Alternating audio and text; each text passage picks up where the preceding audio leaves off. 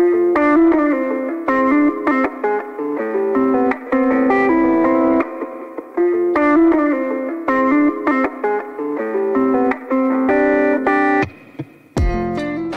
welcome to part 1 of the Waste and Wild podcast, where we talk about the question, does prayer change things?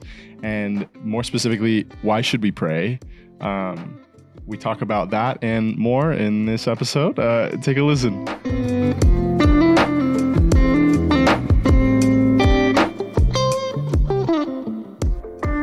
Take 2, episode 2. We already tried recording. It failed miserably. Yeah, this is recording kept stopping. Camera filled up with memory, no video for that. So we're playing this by ear and we're learning as we go. Here we are.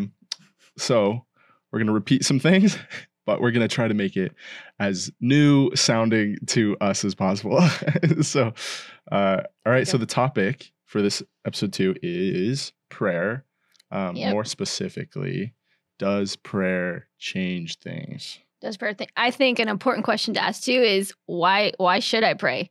Like, what is the importance of prayer? Yeah. Before we dive into does prayer change things? Yeah. Yeah? Yeah, I think so. Okay. So I love that Jesus always models what he also teaches. It's a both and, because some things are taught and other things are caught. And I love that when Jesus is teaching his disciples to pray, he says, when you pray, not if you pray. Like, Jesus is super intentional in Matthew chapter 6, 5 through 13. That's where we see the Lord's Prayer. And he's just, when you pray. So, and I think prayer is also a lost spiritual discipline. Like, every discipline is hard. If you think about it, like working out, I'm not going to go to the gym. I hate the gym. I hate running. Yeah. But if it's any type of discipline, we got to work at it. We got to build that muscle. Definitely. And so, does prayer change things? I absolutely believe that. We see that in the Bible with several biblical characters. Yeah, definitely. Yeah. I think, do you have examples off the top of your head? In my notes, yes. Not. So Perfect. let's go to Genesis chapter 18. We see a conversation with God and Abraham. And God is about to destroy Sodom and Gomorrah, but God makes known his plan to Abraham. And Abraham starts telling God, like, hey, if you destroy them, what if there are 50 righteous people in Sodom and Gomorrah? Will you destroy it? And the Lord's like, no, for you, I'm not going to destroy it. And then Abraham's like, oh, what about 40 people? Are you still going to destroy it? And the Lord tells him, no, for 40 righteous people, I'm not going to do that if I find that many there. And so Abraham keeps going. He keeps going down. He's like, what if there's 30? What if there's 20? And finally, in verse 32, we see Abraham tell the Lord, Lord, please don't be angry with me if I speak one more time. Suppose only 10 are found there. And the Lord replied, then I will not destroy it for the sake of 10. So we see when Abraham had a conversation with the Lord did change the circumstance in that if there were more or less righteous people, the Lord was going to change that in that sense.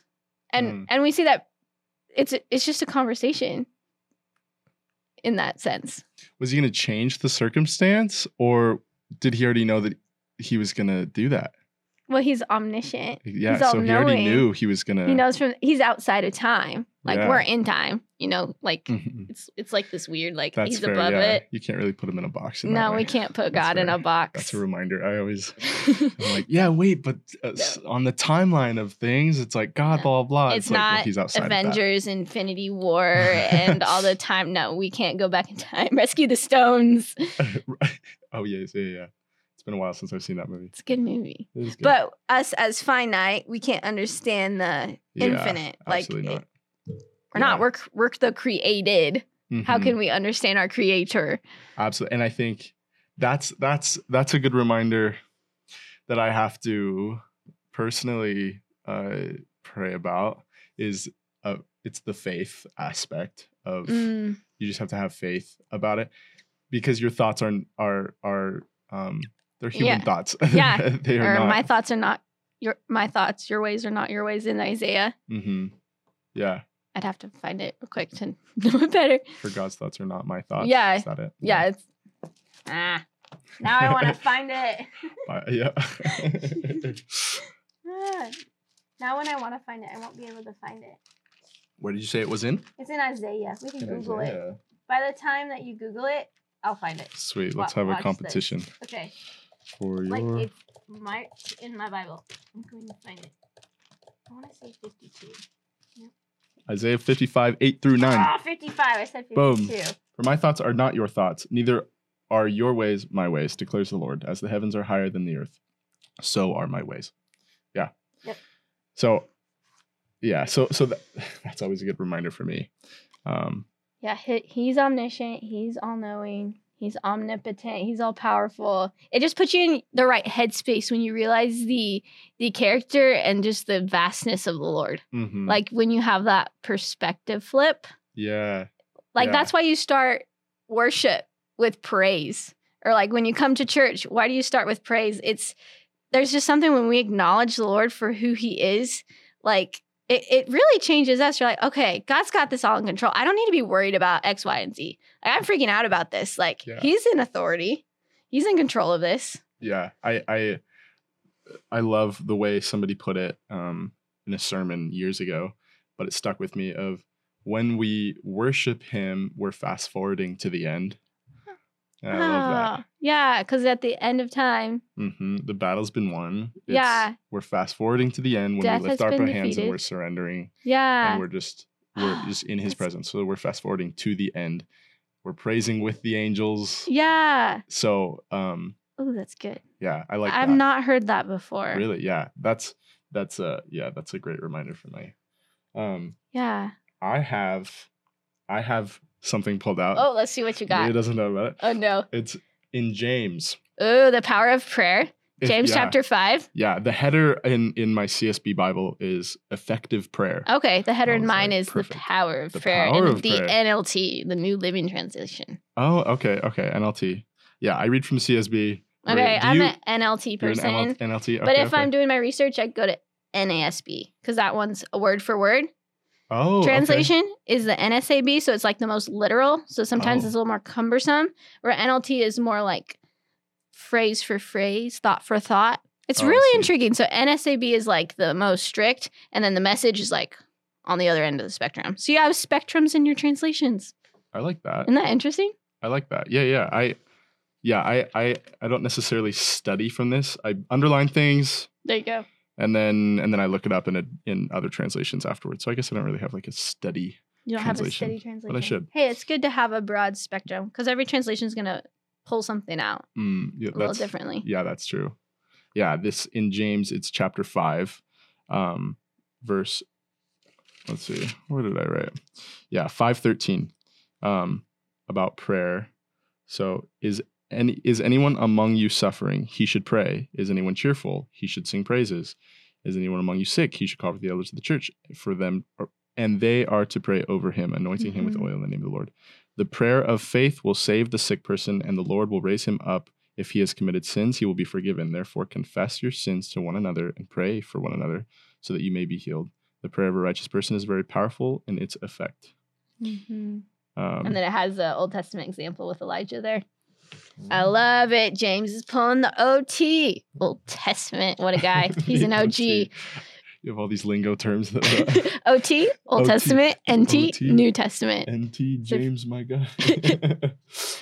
So I love that because it kind of it takes it back to prayer is something that changes us. And the people around us. Oh no, this is a good thought. Yeah. This is a good thought. Are you okay with talking about your dad with cancer? I had a story. Is that okay? Sure. Sure. So I don't know if you know this. Should I give a brief? Yeah. You probably should give a brief synopsis. Yeah. So my 2 years ago, my dad was diagnosed with like kind of early-ish stage 4 tongue cancer, and then went through chemo and radiation, and then within that same year, my mom also got kind of early stage 4 appendix cancer. So both of your parents had cancer at the same time.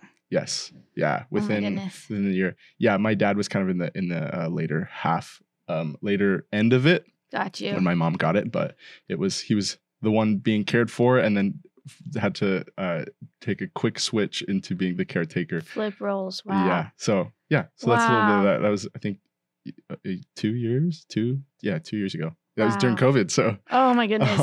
Double, triple whammy. Triple whammy. Yeah. Well, the story I wanted to share, if you don't know us, our families go way back. Our grandparents were part of a quartet back in like the 60s, or grandpas. But then our parents have known each other forever. And with being a part of a church family forever, there's so many benefits to it. And when your dad got sick, I don't know if you know this, all of the board and elders went to your parents' house. And seeing how, when you say prayer affected others, my dad was so touched of when they anointed your dad with oil, when they prayed over him, and my dad saw the church family coming around your family, loving on them, praying over them. It does change us and affects the people around us, because you see how much your family was loved in that moment and cared for by this church family. Yeah. I didn't think about that till you pointed that out.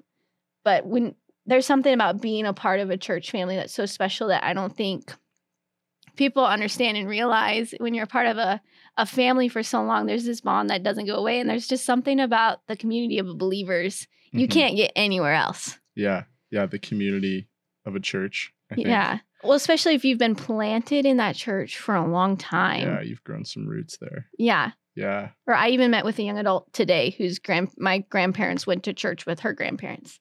Like, there's just something so special about that. I don't think we as young adults understand, because we're like, this church has this church has that. But when we plant ourselves, we're in that community. Yeah, I'm guilty as a designer. I'm like, I look at the aesthetic churches and they're all well designed. They use the nice lights, and it's super cool. Not bashing that. I love it. But I get so drawn to that type, and then I have to remember there's other things. There's other important things. Yeah. What I love from that verse in James is, or at least what stood out to me a lot, is the prayer of faith will save the sick person, and it goes on. But the prayer of faith will heal the sick, in my translation. Oh, okay. There we go.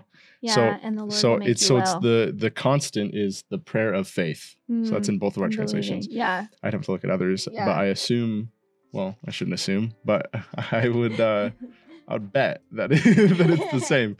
The prayer of faith. So faith prayer. A faith-filled prayer. A faith-filled prayer. That is that's how we're supposed to pray at all times. Yeah. Faith-filled, I would. That's a scary thought. Yeah. If you think about it, or if different circumstances, but the Lord's in His Word, He says He knows our needs before we ask. Just like that good father who's He knows He's gonna give the cell phone. If we bring those needs before Him, I think we've lost that identity of the Lord as a father and asking Him. Yeah. For the things we need.